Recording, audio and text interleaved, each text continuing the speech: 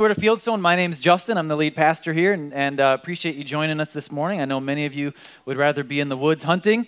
I can't say that that's me. Actually, it was a beautiful morning. I'd love to be in a tree right now.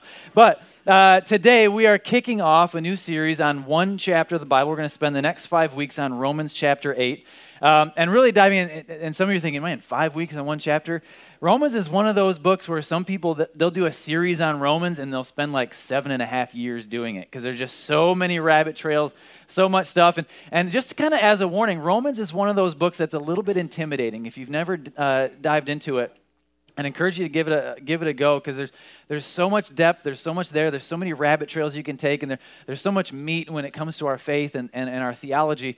But at the same time, as much as it's intimidating and confusing at times, it's very educational and very encouraging when read in the right context. And so that's what we're going to be doing. And so we're going to be spending time in Romans 8, which is kind of a turning point of the book, kind of almost a pinnacle of the book in many ways. And in my opinion, it's the greatest chapter in the Bible. I love to read it. I love to go back to it. And so we're going to spend a couple weeks there.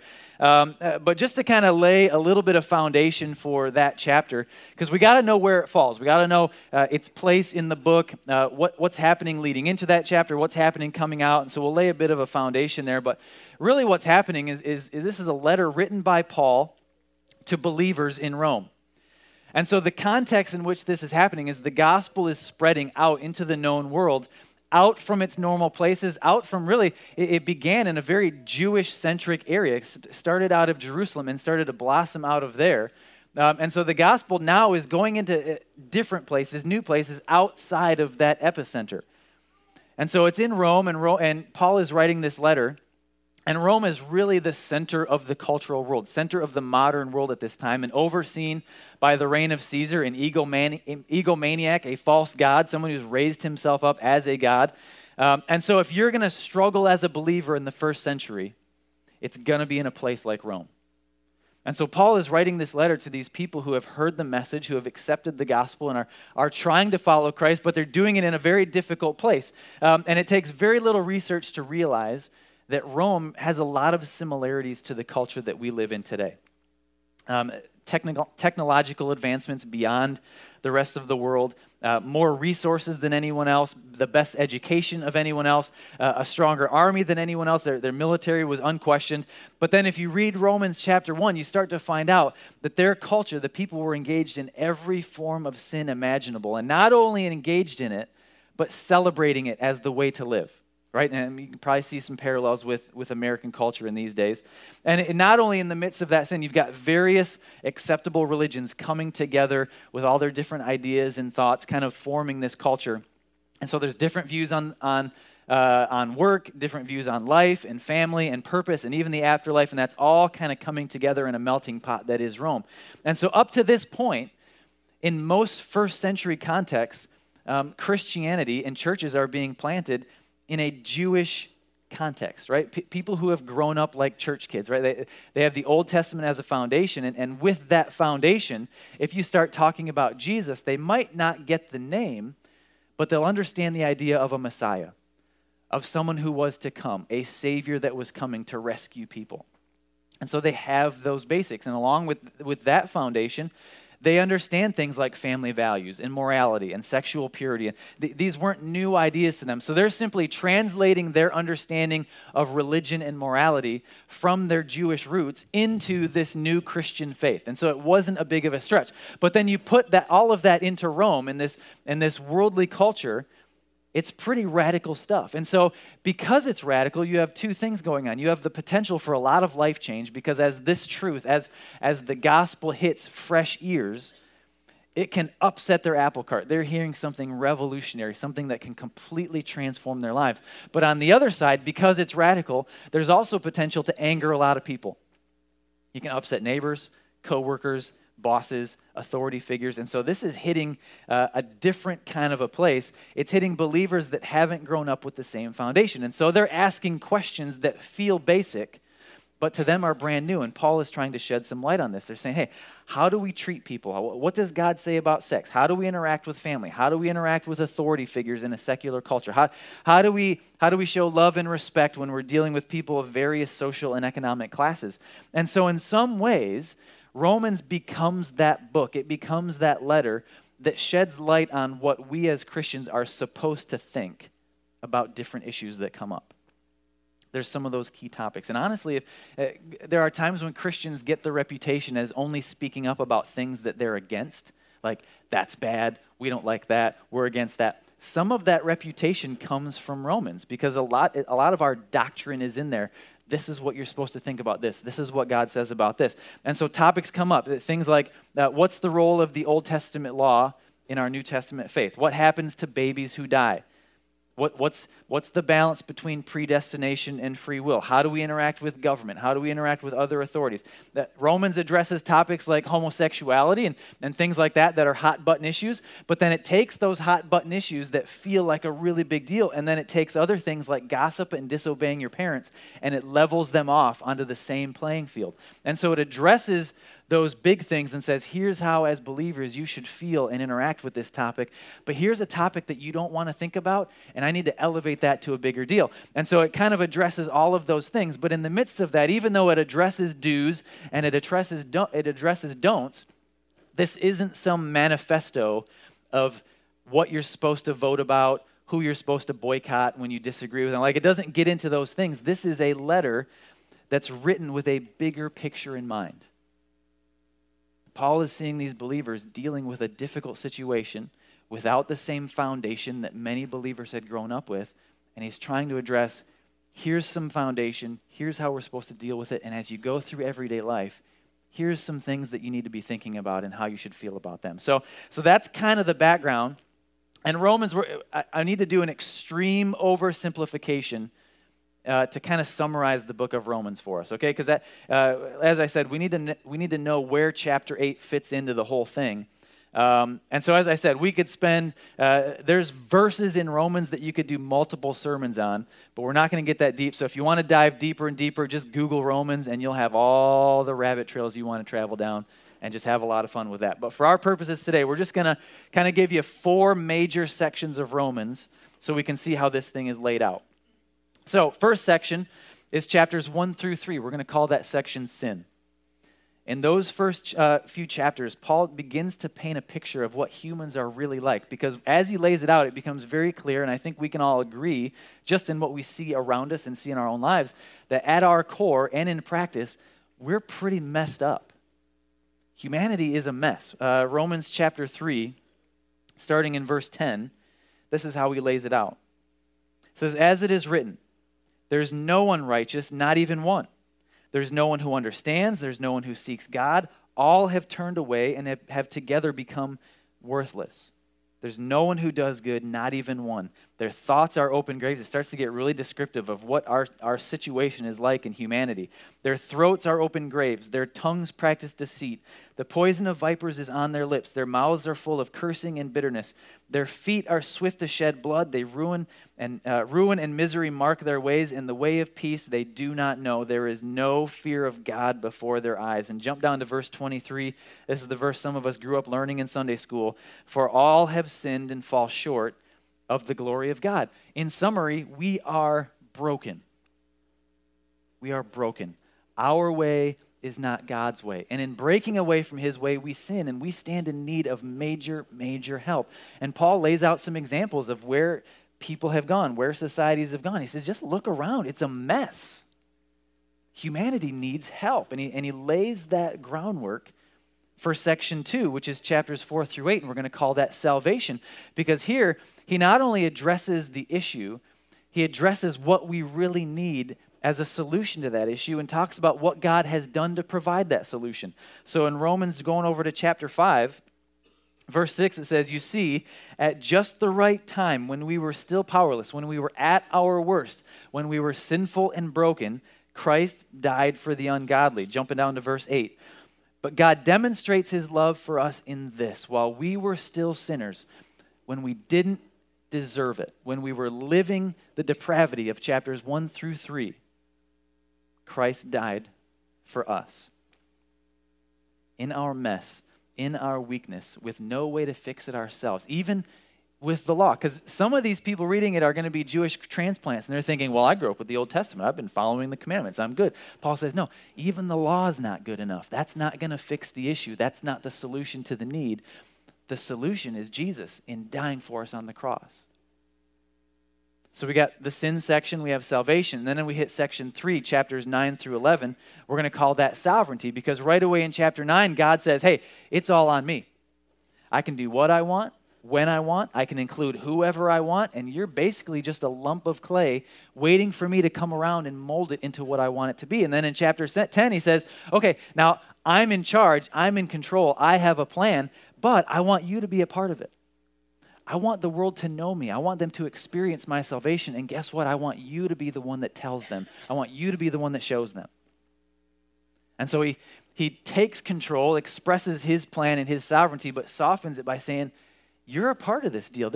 You're included in this. And then in chapter 11, he says, this plan is, even though you can't see it, even though it may frustrate you, it may bother you that I'm in control. Chapter 11, he says, even those who are unreachable, even those who are undeserving, those who are so far from being who I designed them to be, I want to bring them in and give them this gift too. And so even though you may not like even though you may not like that I'm in charge, you may not like that you don't have a lot of control, my plan is bigger than what you think. And those people that I say are far away, those people that I say can't measure up, they're the ones I want to bring in and include in this. And so it may be tough to accept, but God is in control, and he has a perfect plan that goes beyond our understanding. Then he wraps it up the last 4 or 5 chapters with what we'll call the service section. Because what Paul does in those last few chapters, he said, okay, I've told you about the sin. I've drawn your attention to the mess around us, the mess that's inside each of us, and I've presented to you the solution. And if you've accepted that solution, what does a life transformed by the solution look like? And we can go to Romans chapter 12, verse 1, and he starts to lay the framework for what he means there. He says, I urge you, brothers and sisters, in view of God's mercy, in view of this amazing gift that he's offered us, I urge you to offer your bodies as a living sacrifice, holy and pleasing to God. This is your true and proper worship. Do not conform to the pattern of this world. You're out of the chaos now. You don't have to live that way. You don't have to experience the brokenness anymore. Don't be conformed to that, but be transformed by the renewing of your mind, and you'll be able to test and approve what God's will is, his good, pleasing, and perfect will. So if you accept this truth and you believe it in your heart, now what I want you to do is not just rest in that, but now act on it and offer your mind and your body and your life and be different. Don't conform, but be transformed by God to be more like Christ. And to summarize all of those 4 sections, basically throughout this book, God is saying, this is about me. Life is supposed to be about me. Anything contrary to that is sin, and your sin is an offense against me, and the only solution is through me, and that solution glorifies me. And your life in the midst of that solution is only lived through me, and your life should glorify me, and your goal is to look more and more like me. And so God makes it very, very clear what's going on here. And so that's the kind of the encompassing idea of the book of Romans. And so we jump into chapter 8, and as we keep those things in mind, we step into a pretty interesting situation right in the first verse. But if we would, let's pray. God, thank you for some of these reminders. And as we dive in, God, over these next 4 or 5 weeks, I pray that you would root up the things that need to be rooted up. Grab our hearts in the way they need to be grabbed. And God, in addition to maybe new information or additional knowledge that may be gained from a book like this, God, I pray that at the core of the time that we spend together this month would be opportunities to become more and more like your Son. Make that the end goal, Father, in Jesus' name. Amen. So you don't have to spend a lot of time working with people to understand that there's often a pretty decent gap between what they think of themselves and what we think of them, right? It can kind of go both ways. Some people elevate themselves. Some people push themselves down too far. And I think this is illustrated pretty well in the diversity of cooking shows on TV. Joe's not here, so I can make fun of him all that I want. But Joe, by the way, Joe just got married yesterday. Super excited for him and for Leah, who's going to be joining us. She's actually way more awesome than Joe is. And so if you like Joe, you're really going to like Leah. But anyway, so when Joe and I are here during the week, at lunchtime, if he's eating something, he likes to throw in his headphones and watch shows like Hell's Kitchen with Dave Ramsey, where he's just hammering people and they're cooking. But the thing that's most entertaining about that show is that you have these chefs, you have these restaurant owners that just think they're amazing. Like they throw their best steak at them, they throw their best Mexican dish, they throw some sushi, and they're like, "This is my best dish. You are going to love," and then they're like, "Come and eat my food." And they think they're going to be the one chef in the world who can impress Dave Ramsey. But Dave Ramsey walks in and he sees the food and he's like, "I don't know if I want to eat that." And then he eats the food and he's like, "I wish I hadn't eaten that." And he just trashes these people. And there's this major conflict because they think they're amazing and he thinks they're terrible. And that creates some great television. There's a little bit of cussing, but Joe is still growing, so he still watches that garbage. But it's really entertaining.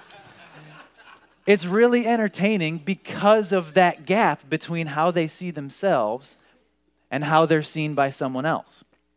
But on the flip side of that, my kids love to watch the Kids Baking Championship. I don't even know what channel it's on, but we'll sit down and watch that thing. And that gap exists, but it's the complete opposite. You have these kids in this first episode, and they're like 9, 10, 11 years old, and they don't think they're any good. Like they've done some cooking with mom, and they dive in, and all of a sudden they start getting these assignments, and they're making these cakes and these other dishes, and they're doing really well. And so they view themselves as not very good, and they have these really encouraging, positive judges saying, "You did great. Like you can do a little better here and try this next time, but it was delicious. It looks great. Really proud of you."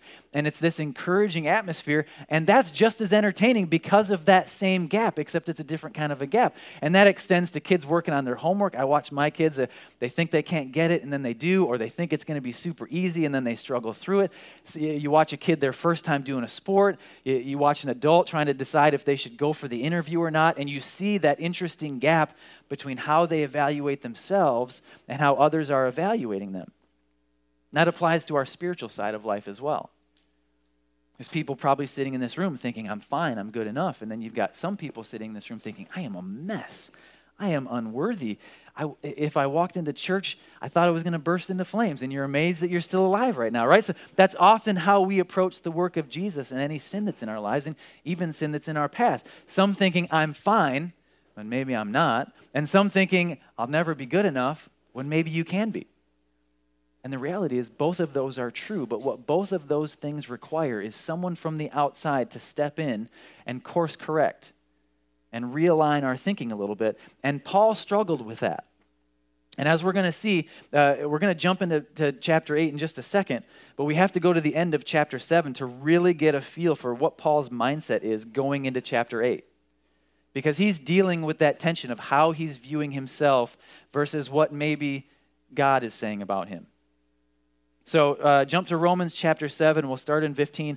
And I want to promise you, Paul is brilliant.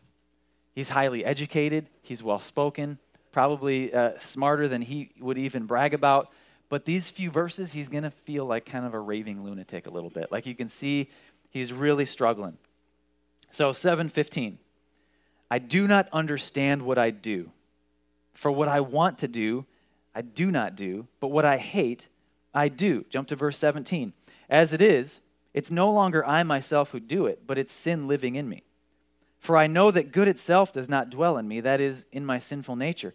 For I have the desire to do what is good, but I cannot carry it out. For I do not do the good I want to do, but the evil I do not want to do, this I keep on doing. Now, if I do what I do not want to do, it is no longer I who do it, but it is sin living in me that does it." Are you following me? Excellent. "So I find this law at work.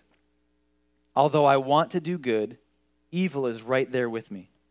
For in my inner being, I delight in God's law, but I see another law at work in me. It's waging war against the law of my mind and making me a prisoner of the law of sin at work that's within me. What a wretched man I am. Who will rescue me from this body that is subject to death?" This guy is struggling. This famous missionary, this man who wrote so much of the New Testament is still, it's almost like he's going through all this content in Romans and he's laying out what he's seeing and the sin in the world and the decay of culture. And then he gets a little bit more inspirational. He's like, "Listen, there's a solution for this. God knows we're messed up. And even in our mess, he's provided a solution in Christ." And he's kind of reliving the tension that he's seen around the world. And he saw the mess around him, but he also knew that his own heart was bent toward the same things. It's almost like Paul saying, my gosh, even as I write this, I feel the battle within my own heart. It's not just you, Gentiles. It's not just you, Jewish believers. It's all of us, and it's me. And even as we pursue Christ, sin has made a mess of all of us. Even as I pursue Christ, sin has made a mess of me. And I love how Paul does this at different points in some of the letters that he writes. He'll get really intense and get into it, and he's like putting out some really good stuff. Here's this and this and this. You should think about that, and this is super important. Here's some really good stuff. This will really lay a foundation for your faith, and here's some doctrine. But before he continues on, you can almost see him stop himself. He said, before I get too deep, before I get too practical, I need to bring it back to the basics, back to the foundation, back to the most important thing, and he brings it back to Jesus. And not only Jesus, but his personal need for Jesus. And he does that coming out of his distress in chapter 7. Remember, there's no chapter numbers in his letters. This is one thought into the next. And so he comes out of this chaos, out of this frustration, out of this tension that he's seeing in his own life and the mess that he's in. And we go to Romans 8:1, and he says, therefore, based on what I just said, in light of all of that, there is now no condemnation for those who are in Christ Jesus.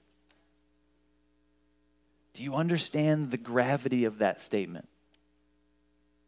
Right, he's coming off of 7 chapters of tension and distress. The mess in the world, the mess in his own life, the solution that's presented. And even in the midst of solution, I'm broken, I'm messed up, I don't do the things that I want to do, and I do the things that I shouldn't be doing. I'm just as broken. And he says there's no condemnation. And the root word there literally means to be judged worthy of punishment. And not only judged worthy of punishment, but judged worthy of punishment, especially when compared to the standard bearer. So it's not just a list of rules. He's saying compared to Jesus, I'm scum, and I deserve everything that comes my way. But he says in spite of who we are, in spite of who we are compared to Jesus, in spite of who we are in the way he described it in those first few chapters, and in spite of what we desperately need, if we are in Christ, we stand before God completely new, completely clean, completely transformed, sinless in his sight. And in the next couple of verses, we find out why. There's no condemnation for those who are in Christ Jesus. Why? Because through Christ Jesus, the law of the Spirit who gives life has set you free from the law of sin and death. For what the law was powerless to do because it was weakened by the flesh, God did it by sending his own Son in the likeness of sinful flesh to be a sin offering. And so he condemned sin in the flesh in order that the righteous requirement of the law might be fully met in us. Now that's a mouthful, but why are we sinless in his sight? Because Jesus stood in the gap for us and set us free from the law of sin and death. So Justin, what's the law of sin and death? We're just digging a deeper hole, right? What's the law of sin and death? Basically, it's this: nothing short of perfection can gain us access to God and his heaven.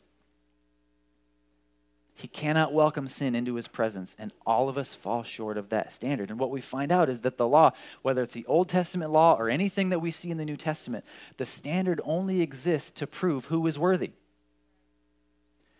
So he says, if you can live up to my standard perfectly, you're worthy. But if you can't live up to these simple standards, and there's some of them, I mean, you think about just the 10 Commandments. Don't covet your neighbor's wife. That seems pretty easy, and yet half this country screws it up. Don't kill anybody. Don't steal stuff that isn't yours. These are base level things. The bar is low, and as a society, as a culture, as individuals, we can't do it. So he says, if you can't meet these simple standards, if you fall short, you are not worthy, and you're condemned to death, both physically and spiritually. And aside from that, eternal is a really big deal. Aside from that, your life here on earth will be far different than what you could experience if you were doing things my way. So all the standard does is show us how messed up we really are, that we can't even achieve a low bar that's been set for us. And so what happened? Jesus came, and he lived a perfect life. He lived up to the standard. And even though he lived up to the standard, he took the punishment for us. He was perfect. He was worthy. But he took on our sin and our unworthiness so that we could be worthy. And one author put it, it's amazing. He said, Christ became what we are so that we could become what he is. And this is why this chapter, these verses, it's kind of a goosebumps chapter for me. And I go back to this passage all the time. If I have nothing else to read, if I'm feeling unworthy, if the devil is filling my head and heart with lies, if my flesh has once again proven to be too weak, and if I get caught up in just the work and the details and forget what this whole thing is about, it comes back to this, and this is huge. There is no condemnation for those in Christ, and that is past, present, and future. It's all covered. Christ's sacrifice was all-encompassing. In Hebrews chapter 10, verses 10 to 12, this is also written by Paul, and he says, "We have been made holy through the sacrifice of the body of Jesus Christ once for all. Day after day, every priest stands and performs his religious duties. Again and again, he offers the same sacrifice, which can never take away sins." And he's hearkening back to the Old Testament days where the priest would have to slaughter a sheep or slaughter a goat or slaughter a bull and spill blood on behalf of the Israelite people and atone for their sins. And Paul is saying, listen, that priest, he would offer a sacrifice and it would cover the sins of the moment, and then he'd have to do it again and again and again and again and again. Why? Because we continue to fail. We continue to fall short of the standard. And so there had to be a sacrifice upon sacrifice upon sacrifice. And he continues and said, but this priest, Jesus, this priest has offered for all time one sacrifice for sins, and he sat down at the right hand of God. And verse 14 says, "For by one sacrifice he has made perfect forever those who are being made holy." It's so easy to get bogged down and beaten down and held back because of our failure. Just like Paul, we have those Romans 7 moments. It's like, man, I did it again. I thought I was done with it. I thought that was in my past. I thought I was through that. I just screwed up again. What is wrong with me? And we have those Romans 7 moments, but we can push ourselves back to Romans 8:1 and back to Hebrews 10:14. And I need you to hear this. If you've been sleeping, wake up. This is it. It's paid for. It's forgiven. You are free. In Jesus, you stand before God perfect. That righteous requirement of the law, that standard that had to be met, has been met on our behalf now and forever. So I want to challenge you. I want to encourage you. Give yourself fully to Jesus. If you've been waiting, if you walked in here without him, it's time. It's not about trying to live right. It's not about being good enough. It's not about living up to a standard, trying to prove yourself, because guess what? You can't. You can't. So it becomes all about faith. Simply saying, I believe. In some services, I'll give you an opportunity to pray with me. You don't need me to pray with you. It's simply to say, man, God, I recognize this. I believe this. I see it in myself. I've lived it. I hate it. I'm done. I believe you sent your son. I believe he's that perfect sacrifice. And I give you my heart now. It's as simple as that. Give yourself fully to Jesus. And many of you, I know, as I look out, maybe you're like me, you were that Sunday school kid and it's been part of your life forever. Maybe you got saved as an adult and you just, still growing and things. But I want to encourage you, once we've placed our trust, once we've given ourselves fully to him, it's time to let it go. Let it go. There might still be practical consequences that we're dealing with, the results of decisions we've made in the past, decisions we've made recently, still memories of mistakes in our lives. Might have to deal with those, right? Might have to walk through those, and yet deal with them knowing that the sin is covered and the penalty is removed. Even preach to yourself, right? In Romans 8:2, we were reading, and the way they phrase it is actually, they made it fit the context where Paul is saying, hey, it set you free from the law of sin and death. But if you really look at what he's really saying me. He says, he set me free from the law of sin and death. Paul is preaching to himself, coming out of chapter 7. He's in a mess. He's frustrated. He's angry at himself. And then he preaches to himself, I am set free. I'm forgiven. You got to forgive yourself because Jesus already has. It's paid for. There is zero condemnation. Walk in the freedom that comes with that forgiveness. And not only the freedom, but the blessing that comes with that forgiveness. The band is going to come and they're going to close with one more song. But real quick, Psalm 32, 1 and 2 says, "Blessed is the one whose transgressions are forgiven, whose sins are covered. Blessed is the one whose sin the Lord does not count against them." In Christ, that's you. It's covered. It's a beautiful thing, and so it's time to rest in it. It's not about how you evaluate yourself, good or bad. It's not about that gap between what you say and what others say and what you say and what God says. It's simply about what Jesus has done. And because of your acceptance of that gift, it's about what God says about you. Let's stand and pray as we get ready to sing this last song. Father, it's such a simple thing. And yet, God, the gravity of what you've done is sometimes just too big to get. And so, God, I pray that in our hearts for each one, simplify it for each one of us. God, speak to our hearts with the words and the message that we need to fully grasp what you've done and what you offer. God, I pray if there's anyone here who has never accepted that gift, that you would tug on their heart and let them know it's time, God. And for any currently on that road and walking with Jesus and fighting that battle and going through the Romans 7 moments, God, give us that Romans 8:1 moment to know we're free. There's no condemnation. God, thank you for that promise. Thank you for that gift for each one of us. Amen.